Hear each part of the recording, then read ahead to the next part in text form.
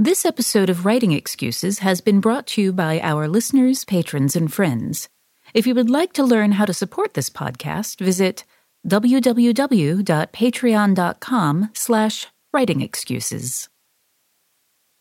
Season 18, Episode 2. This is Writing Excuses. An interview with DongWon Song. 15 minutes long. Because you're in a hurry. And we're not that smart. I'm Mary Robinette. I'm DongWon. I'm Aaron. I'm Dan. I'm Howard. And one of the things that we wanted to do is to take a little bit of time and help you all get to know us. We have been doing this for a long time at this point. And while you got the quick introduction to us in that first episode of the year, we wanted to take some time and do a little bit of a deeper dive into the backgrounds of each of us so that you understand kind of what we bring to the table, but more specifically, how our lens can help you. So, DongWon, you and I have known each other for a very long time. Indeed. And so I want to start with the version of you that I met first, which was the editor version, because you've gone through several reinventions. Mm-hmm. So what do you think, like when you think about yourself as an editor and approaching writing, like what are the lenses that being an editor in specific do you think allows you to look at the work? Yeah, I mean, I think being an editor was a real education. And by that, I mean working inside a Big Five publisher as an editor. And, you know, for me, that was a real education in how to think about putting books into the world, right? So for me, publishing as an industry, as an activity, as a goal is so much about providing context for the story, providing context for the thing that you, the audience, are about to read. I remember when I interviewed for the editorial job at Orbit, I was interviewing with the publisher there, Tim Holman. It was one of the most stressful 45 minutes of my entire life. He asked me a series of questions that I not only didn't know how to answer, I didn't understand the questions he was asking me.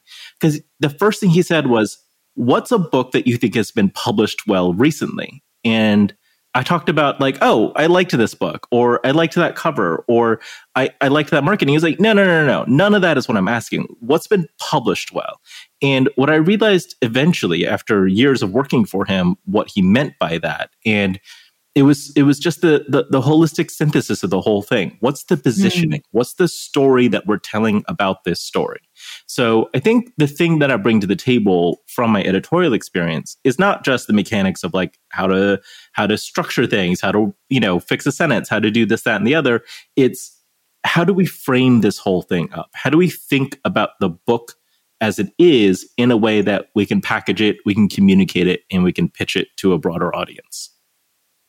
I love that. I love that holistic approach idea, which is actually a nice segue to the next piece that I wanted you to talk about a little bit, because there's your professional identity, but then there's also you as a person. And after I got to know you as an editor, I got to know you as a friend, and you've also gone through some reinvention as a friend as well. So I was wondering if you could tell people a little bit about the aspects of yourself that are perhaps not obvious with just voice. Yeah. I think one thing that I have found over the course of my career is starting to understand the ways in which my own context influences the kinds of stories I'm interested in, the way I think about publishing, the way I think about story. And, just for clarity, so everybody's on the same page, I'm transgender. I'm trans femme non-binary. I use they, them pronouns. I'm also Korean American. So, I'm bringing those perspectives as a marginalized person in a predominantly white, predominantly cis industry. And there's some friction around that, right? And it gives me a certain perspective. It gives me a certain interest in the kinds of fiction I work with and the kinds of perspectives that I enjoy seeing on the page, I enjoy working with, and that I want to see more of in the industry. So that is a thing that informs not just what I'm excited about, but also how we think about story, right? Coming from a background where I'm interested in different narrative traditions, where I kind of grew up with a different cultural context, I think that gives me a sense of other modes of storytelling, other modes of engaging with the world. And I can sort of come at certain types of stories with a little bit more of a critical perspective. And when I say critical, I don't mean that in a negative way, but in a way that I with that parallax of my perspective, I can see difference and I can see different aspects of a story than I think a more homogenous industry could. And for me, I think that's a real asset to finding fiction that really stands out, that really has that perspective that is very novel and exciting and engaging. That actually makes me think of a question, which is, you've talked a little bit about how your identity changes the way that you negotiate story, or that you think of story. What about the industry itself? Like, how do you think, your own identity and your journey gives you a different perspective, if it does, on the actual publishing industry? Yeah. I'm a literary agent for a lot of reasons. I enjoy the life. I enjoy the work. I love advocating for writers. But one of those reasons is I get to be pretty independent. I work with an agency, and it's a pretty small group. But my structure with them is I'm 1099 with them. I'm not employed by them in a direct way. I don't work for a big multinational corporation, which is what you're doing if you're working for a traditional publisher. That means that I get to work on the books that I want to work on, and I get to advocate for the writers I want to advocate with. I don't need approval from anybody to take something on that I think is worthwhile.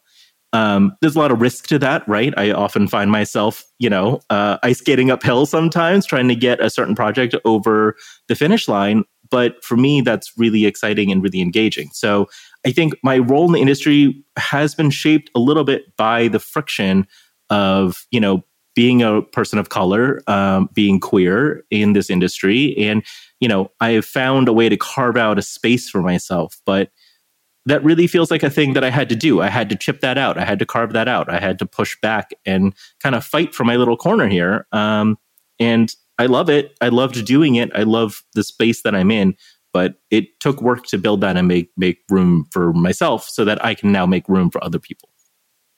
Now, I've got a question for you. We've had you as an instructor on the Writing Excuses retreat several times.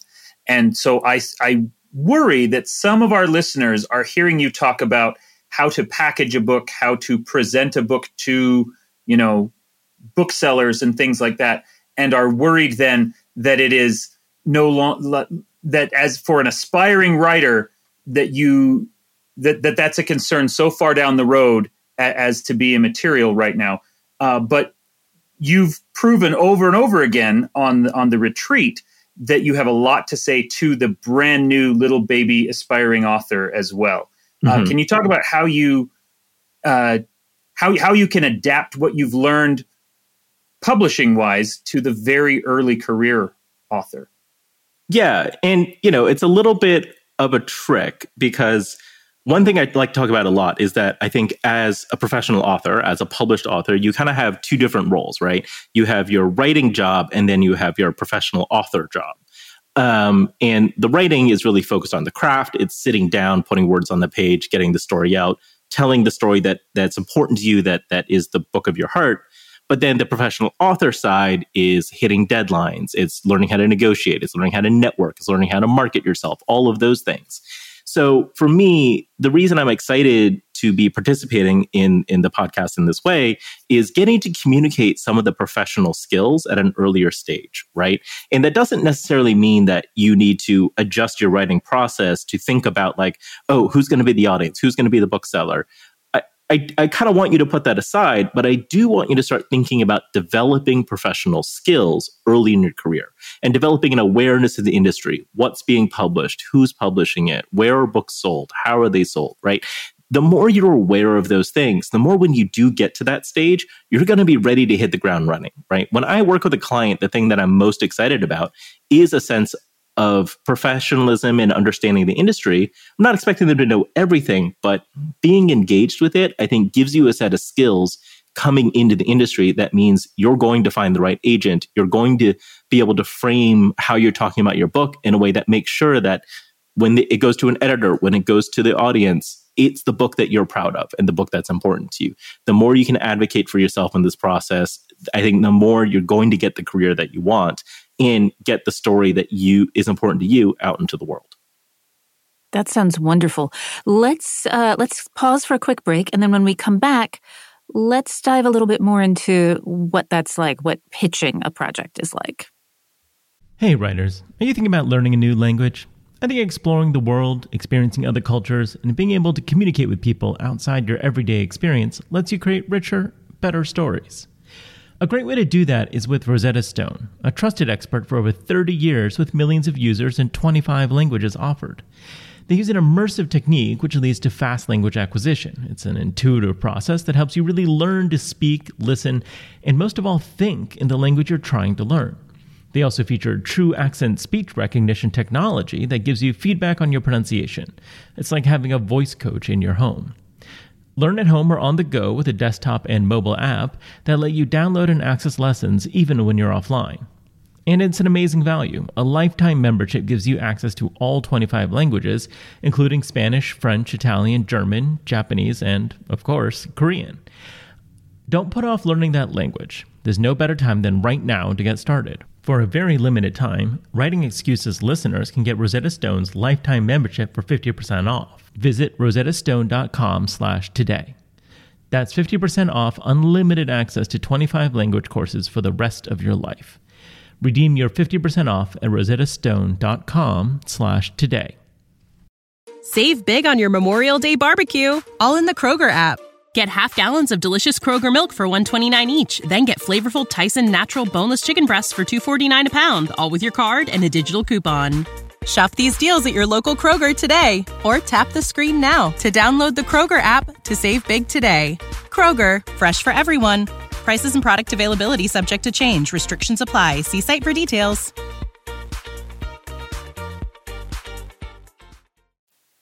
Our book of the week is a debut novel that is out this month. It is titled The Daughters of Izdihar by Hadir El-Spy. Hadir is an Egyptian-American writer. This story is a secondary world fantasy, but it's very loosely based on contemporary or 20th century Egyptian history in terms of the suffrage movement that went place there, I believe, in the 1950s.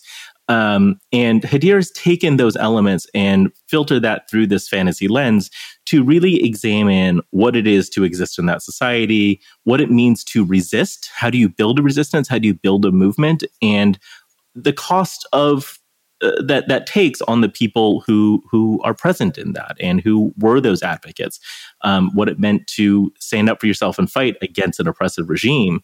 And it really is the story of two women who are friends and caught up in this moment, coming at it from different perspectives, one from sort of a more working class and one from a more wealthy perspective, and how they come together to build solidarity and build a true movement. It's a really thrilling book. It's beautifully written. There's a wonderful queer romance in it. Truly, truly a book that I've been so delighted to work with and feels really special to me. Hadir is a client of mine that, again, is The Daughters of Izdihar. And by the time you're hearing this, it'll just hit shelves. So go and check it out.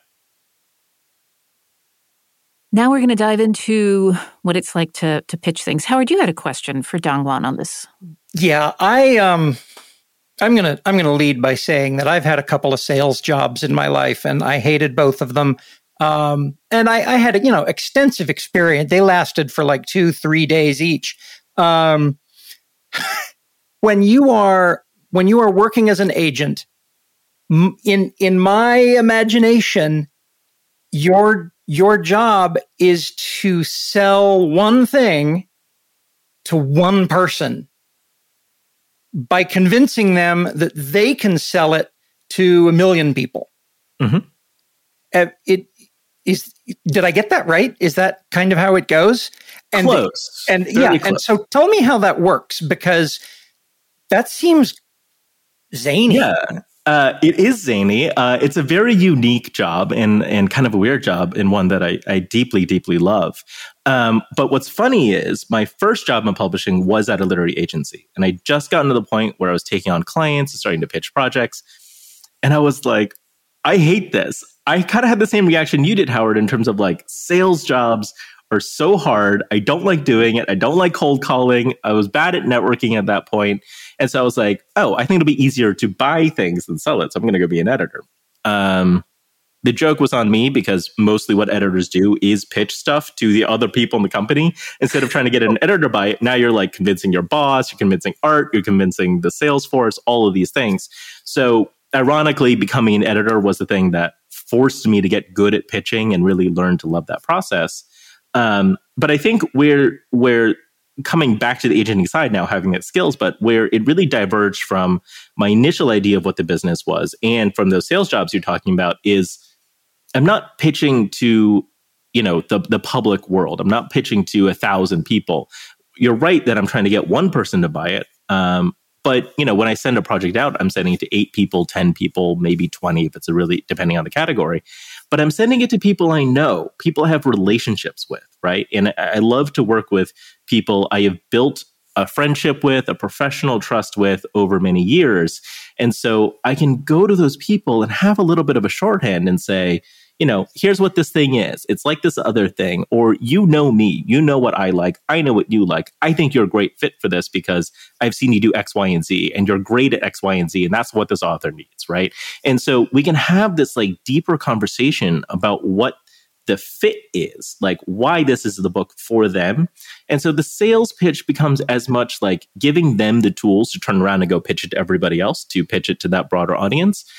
But it's also me convincing them and giving them the tools to go do all that convincing for other people. So it's a little bit of like a second order thing, not to horn in on your territory, Mary Robinette, but it's a little bit like puppeteering. You know what I mean? Uh-huh. Like I feel like I'm pulling strings on a second order. I need to pull this string so that person can go do those 8 other things I need them to do, right? Oh, so thank you for strings, because the other kind of puppet would have your hand in a bad place. I thought I was actually like, this is more like toy theater, but then we get into a whole different deep dive. I know there's technicalities I'm missing here. I have a follow-up question. Please. How does that pitch reflect back to, the knowledge that you need to develop that pitch? How does that reflect back to your client, the author? Absolutely. So this goes back to the first thing I was talking about, which we call positioning in the business. And positioning, the way I talk about it, it's the story about the story, right? So much of publishing is what story can we tell about the story that you have written, right? And so this reflects back on the author, because I think the more the author understands what the story that they can tell about their own story is, the more that does a lot of the pre-work for me and for the editor and for the sales force, right? We're obviously going to have input on it that's going to evolve over the conversation as we all bring our different perspectives to the table.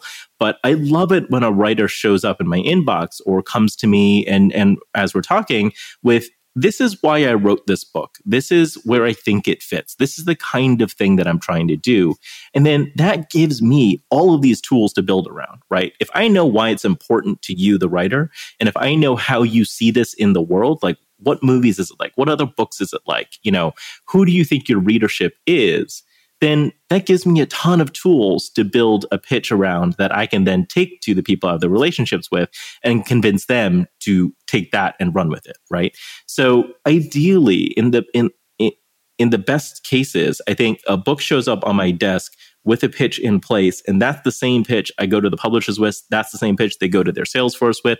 That's the same pitch that goes to reviewers and then to readers, right? If there's that connection, if there's that like real through line, that to me says we're getting it right. We're nailing it. We're doing the thing that fits your vision for the book. So how often, when you say a book shows up on your desk with that kind of pitch, how often is that pitch overt on behalf of the author? Or more likely, I assume, that pitch is buried somewhere in the query letter and you're able to draw it out based on your experience? Mm-hmm. Yeah, most of the time it's a little buried. Most of the time it's me reading between things or having a conversation with the author. And, I'm very direct. I'll just straight up be like, hey, why'd you write this book? Why is this important to you? Why is this your story to tell? And then out of that conversation, I can start putting together and start seeing why this is important and how to do it, right? And, not everyone works this way. One thing I really want to get across, you're going to hear a lot from me about how I see the business and what my perspective is. That's me. I'm one agent. You put 5 agents in a room and ask them a question, you will get 7 to 8 different answers, right? Like, we all have different ways of doing this that are very different. Publishing is a big business with a lot of different perspectives, and there's room for those perspectives. I come at it from this way, and this is a little bit part of like why I'd like to talk about my own marginalizations and my own cultural perspective, because there's a seriousness to vision that's important to me, right? Because that's how I engage with the world. It's how I've learned that I have to engage with the world. So I look for that in fiction too. There are other ways to do this, but for me, understanding why this book is important to you, why you're the only person who could write this story, that's really top of mind for me anytime I'm considering taking a project on. And one of the things that I love about you is that you do bring your perspective to it, and you also always want to lift up other creative people, which is why you started this newsletter. So I want you to briefly tell folks about the newsletter, because I encourage our listeners to start subscribing and following you along. And then if you can tell us what the homework is that you have for us after you talk about the newsletter, that'd be amazing. Absolutely. So, a few years back, I started a newsletter in part because I love talking about the business. I love talking about the industry, and I love doing the educational component, from teaching at Writing Excuses, from doing other workshops. I found like I really loved doing that. And I was also teaching at Portland State at the time, and I've taught for NYU, sort of teaching people who want to be in the business how to work in publishing. It is a tough business. It's a very difficult business to work in. The money can be very tight. The amount of work you're doing is overwhelming. There's a lot of people fighting to improve labor conditions in the industry right now. Hopefully this is resolved by the time this come out. But, the HarperCollins Union is currently on strike. There's a lot happening to try and push the business forward. So to me, one thing that was important to me was to communicate what the subjective experience of being in publishing is like. So I started this newsletter that, inevitably there's some advice for writers in there, but really what it's about is providing a perspective on the business for you to understand this is what the life of being an agent is like. These are the things I think about. These are the things I struggle with. There are ways that I try to communicate that and frame that so it's useful for writers to then approach the industry or think about the business.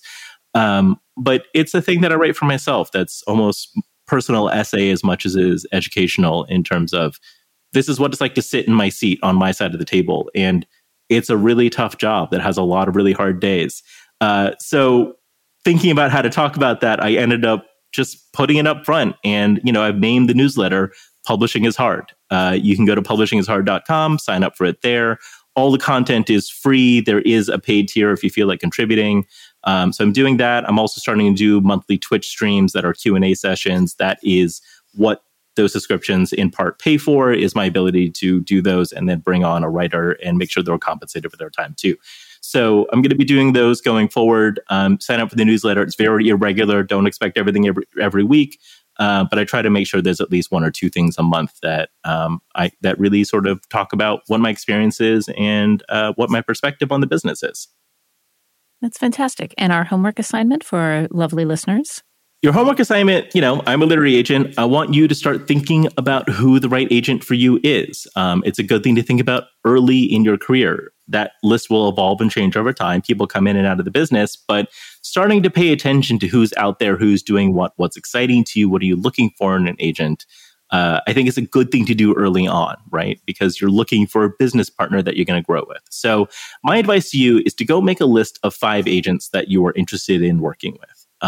Again, this doesn't have to be ultimately who you end up submitting to, but go and do a little bit of research, Google around, do some searching.